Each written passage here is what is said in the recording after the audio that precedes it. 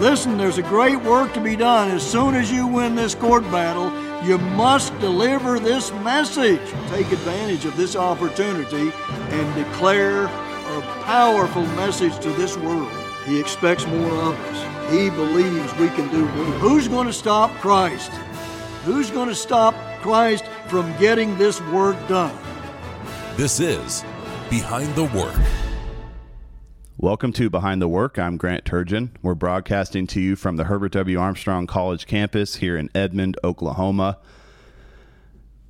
And you can listen to any of our radio programs at kpcg.fm. That will give you the entire KPCG radio lineup. You can listen live. You can listen to all the archives of all the shows. And I would highly recommend checking that out. Well, today is the last day of Summer Educational Program 2021. God's young people in the Philadelphia Church of God have enjoyed 3 life-changing weeks of activities and instruction. They've learned the right way to live. They've learned a lot about what we actually teach. So what does God's work actually teach? Perhaps there can be some confusion at times.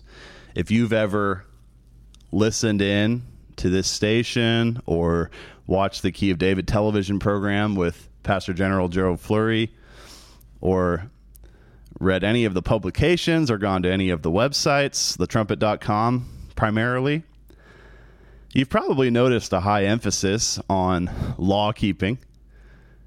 All the prophecies that are coming to pass these days have a direct relation to whether our peoples have kept the law. And there's a punishment when we don't. So perhaps because of all this talk about law, at times the actual message of God's work can be distorted by critics. But what do we actually teach? Is it a gospel of works where you actually earn salvation? Is that really what we teach, or is that the false interpretation of it? There's actually a fantastic short section from our free book, The United States and Britain in Prophecy, that spells this out in a crystal clear manner. I just was blown away by reading this over the weekend. This is just pages 36 and 37, about one full page of writing. And of course, you can get this book, The United States and Britain in Prophecy, for free at thetrumpet.com, written by the late educator and theologian Herbert W. Armstrong, the predecessor to our work today. But he does dispel this notion that you can earn salvation. Yes, there is a lot of talk about the law. The law is important. It is a perfect spiritual law. There is cause and effect depending on whether we keep it or break it. And yet at the same time, that does not mean that we're teaching a gospel of works. That's not what it's about at all. It's important to make that distinction and to clarify that to anyone who might be confused. So, Mr. Armstrong here in The United States and Britain in Prophecy is separating the physical promises from the spiritual. He's talking about promises that are a right of birth or a birthright promise, where simply by being born, you can inherit certain material, physical blessings. This is certainly the case in America today, in all of the English-speaking peoples, receiving blessings because of their patriarch Abraham and his obedience thousands of years ago. So because Abraham obeyed, all of us benefit just by being born. we're automatically blessed. You can look at that on the family level, just a small family.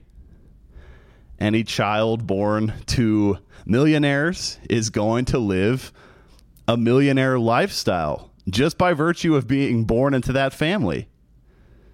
They're going to grow up with wealthy parents in a nicer community. And perhaps there are some drawbacks to that as well, but that is just the environment that they were born into. And so that's what they experience. So for our nations, for America, for Britain primarily, the Jewish nation, many of the English-speaking peoples, we are blessed. Our average standard of living is so high because of one man's obedience. We automatically receive these blessings because of one man. However, there are also spiritual blessings. Now, spiritual blessings, you can't just be born into those and keep them. There are conditions for receiving spiritual blessings. That's the distinction that Mr. Armstrong was making here in this section of the United States and Britain in Prophecy, pages 36 and 37, under the subhead, Grace Requires Conditions. Now, this is such a power-packed short section. I would really encourage you to go and take a look at this yourself. But we'll go through it here as well. Grace requires conditions. Mr. Armstrong writes, most professing Christians and many teachings of what is called traditional Christianity say there are no conditions, nothing that we must do to receive God's glorious grace. They deny that God requires obedience to his law. They twist the truth around by saying that would be earning one's salvation. They do demand it of God while they still rebel against his law and refuse to keep it. So, Mr. Armstrong's talking about people who treat salvation and eternal life as a birthright, as in they have to do absolutely nothing to receive these blessings, as if God is just going to let anyone who does nothing live forever somehow. Now, Mr. Armstrong thoroughly dismantles this wrong way of thinking. It's important for us to keep an open mind about this and understand what he's actually saying. He's very clear here. He's not going to either extreme. The one extreme is that you do whatever you want, you break the law as much as you want, you rebel as much as you want, and still you can live forever. And then, of course, the other extreme is that you have to obey the law to earn salvation, and then it becomes a gospel of works. It becomes much more about what we do rather than about the sacrifice of Jesus Christ to make all of it possible. So there are extremes. The truth, as is usually true, is somewhere in the middle. Mr. Armstrong continues, think where that would lead. Understand this. Eternal life is, indeed, God's free gift. You can't earn it, but it is not your right. You cannot demand it of God as your right while you defy God, rebel against his government, refuse to let him rule your life his way. Just try to think about that. Wouldn't that lead to another Satan situation if God just handed out eternal life to everyone, regardless of their willingness to actually live eternal life properly? Wouldn't he just be making immortal all kinds of rebels where they would cause destruction and division for all eternity while making themselves miserable? Why? would God make those people live forever? Just think about that. It makes no sense. We already suffer from Satan and the demons and their rebellion and how they are eternally existing spirit beings, and they cause havoc, and they're going to continue to do so until they're locked up forever. But why would God want to turn us into miserable, wretched, perverted spirit beings like them? Why, if we are physical and can die, would he make us live forever as satanic rebels? Why would he add to Satan's demon army by turning rebels into immortals? Does that make any logical sense? Mr. Armstrong continues, therefore God has imposed conditions. Those conditions do not earn you a thing, but God gives his Holy Spirit to those who obey him. We can look at that. Acts 5, verse 32. Now, perhaps you've never heard anything like this before. Maybe you've heard the two extremes, where you can come as you are, do absolutely nothing, and somehow still be given eternal life. Or where the only thing that matters is your achievements and your law keeping, and therefore Christ's sacrifice is diminished. Maybe you haven't heard the happy medium, the actual truth of the matter. But this is what we're talking about, and this is what God's work actually teaches.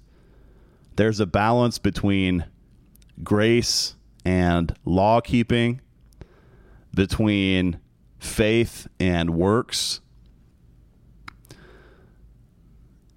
and yet so many people fail to see this. Only God can make this understanding plain to us. Acts 5, verse 32. And we are his witnesses of these things, and so is also the Holy Spirit, whom God has given to them that obey him. Doesn't that sound like a condition to receiving the Holy Spirit, to having the power of God fill our minds, to allowing Christ to lead us through the Holy Spirit? If we want that power, that ability to think like God, to have a close relationship with God, to make godly decisions, to love like God, it sounds like there's some sort of a condition there. God gives that Holy Spirit to those who obey him. That automatically cancels out or eliminates from contention there plenty of professing Christians who teach that the law is done away. Those are people who don't obey, therefore they can't receive God's Holy Spirit. Another passage nearby here.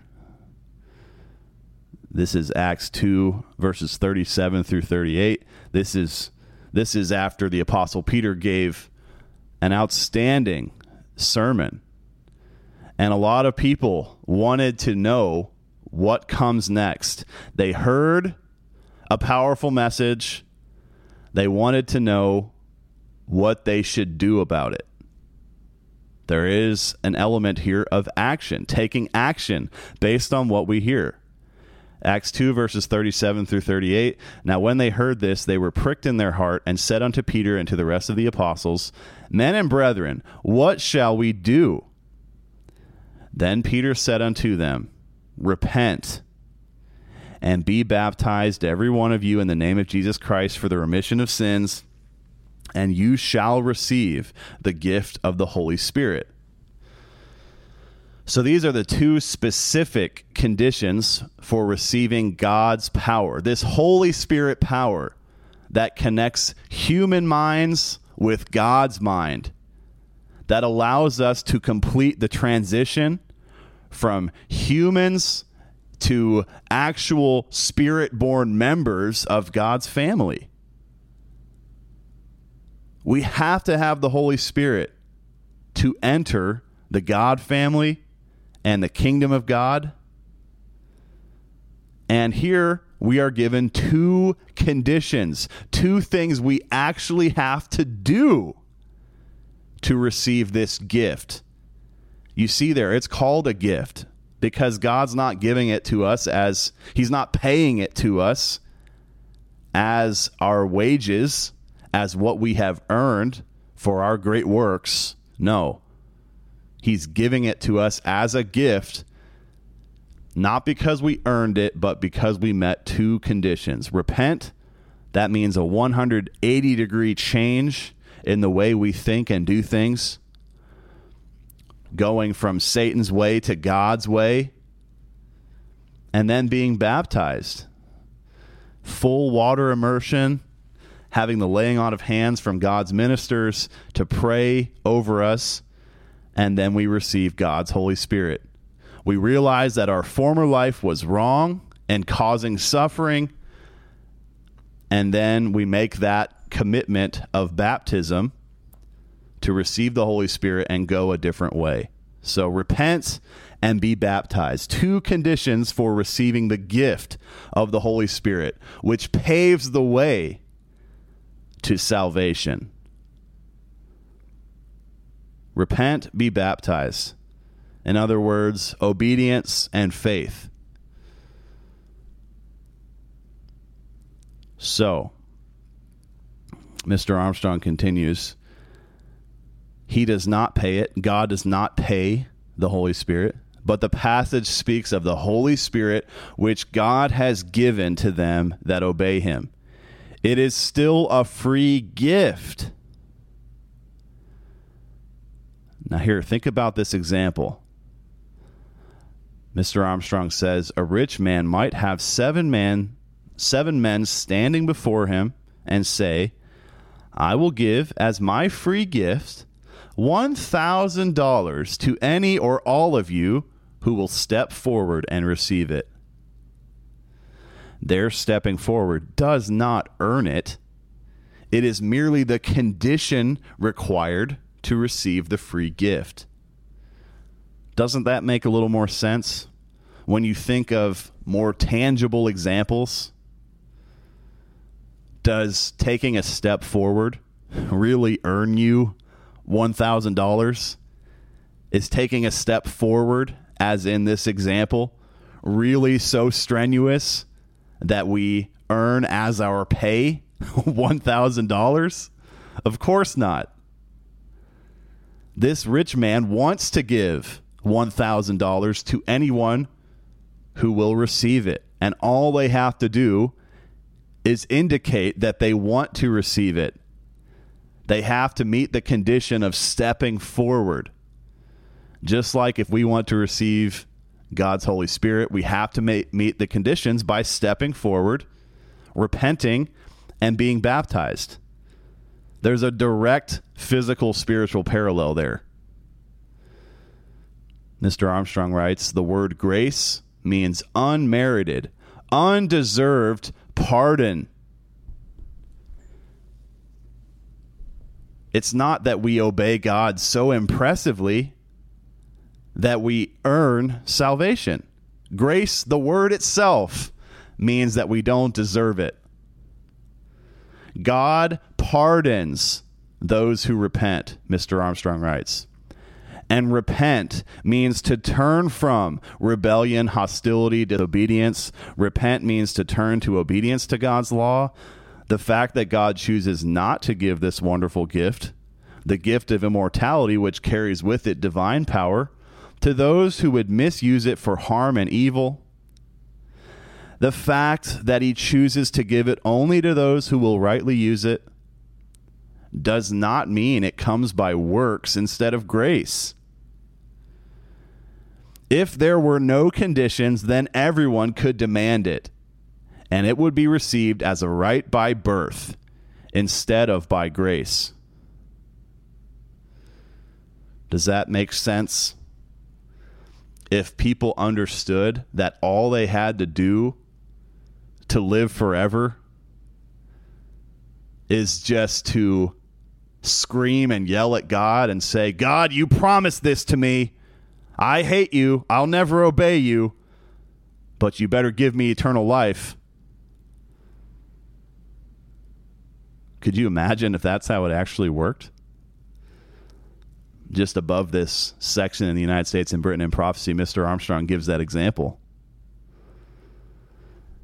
He talks about what people might actually say to God to claim this blessing if all they had to do was say they wanted eternal life and not meet any conditions. Mr. Armstrong writes on page 35 of the United States and Britain in Prophecy, a rebellious, defiant, hostile, God-hating criminal or atheist could shake his fist at God and say, look, God, I hate you. I defy you. I refuse to obey you. But I demand your gift of eternal life. It's my right. I want to be born into your divine family to receive all the vast power of a son of God, so I can use that power to oppose you. I want to make your family a house divided against itself. I will cause friction, hostility, hatred, unhappiness among all your children. I demand that power as your gift, as my right, so that I may abuse that power, use it for evil. This is the type of insanity that would take place if salvation had no conditions at all. No repentance, no baptism, no obedience, no faith. Any type of thug or ne'er-do-well could come as they are and enter God's family as they are and keep on abusing people just the way they're doing right now.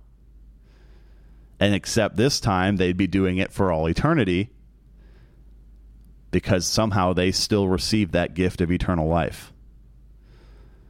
It would just be endless chaos all throughout the earth and the universe if God allowed those types of people to live forever without meeting any conditions.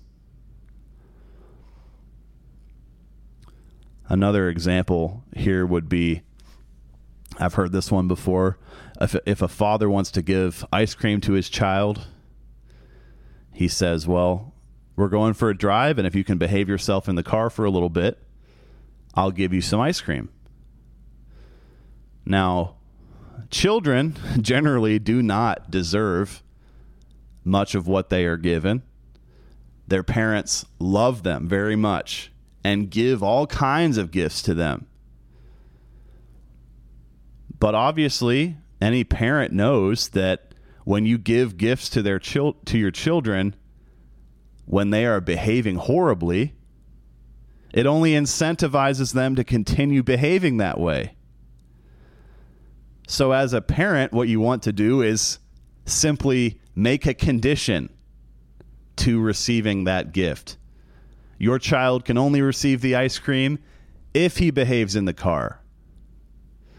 There obviously are common sense scenarios in which the child wouldn't receive the ice cream. If the child said, look, Dad, I hate you. If he said that right before you pulled up to the drive-thru to get the ice cream, would you really still get your child ice cream? What if your child vomited all over the back seat just minutes before you got to the ice cream parlor? Probably not a good idea to give ice cream to your child at that moment. So general good behavior and health of the child would be conditions for receiving that treat. Very simple. When we look at it that way, it's very simple. Now, behaving does not earn that child ice cream. It's simply that a parent wants to give to his child wants to allow his child to enjoy a small treat, and all he asks is for that small condition to be met. Just a little bit of good behavior, and then the child can receive the gift. Mr. Armstrong continues in this section, in the United States and Britain in Prophecy, which again is available to you for free at thetrumpet.com. The very fact of grace makes necessary God's required qualifications, but it still is an undeserved gift. Obedience does not earn anything. That is only what we owe to God. A birthright requires no qualification. It is a right by birth.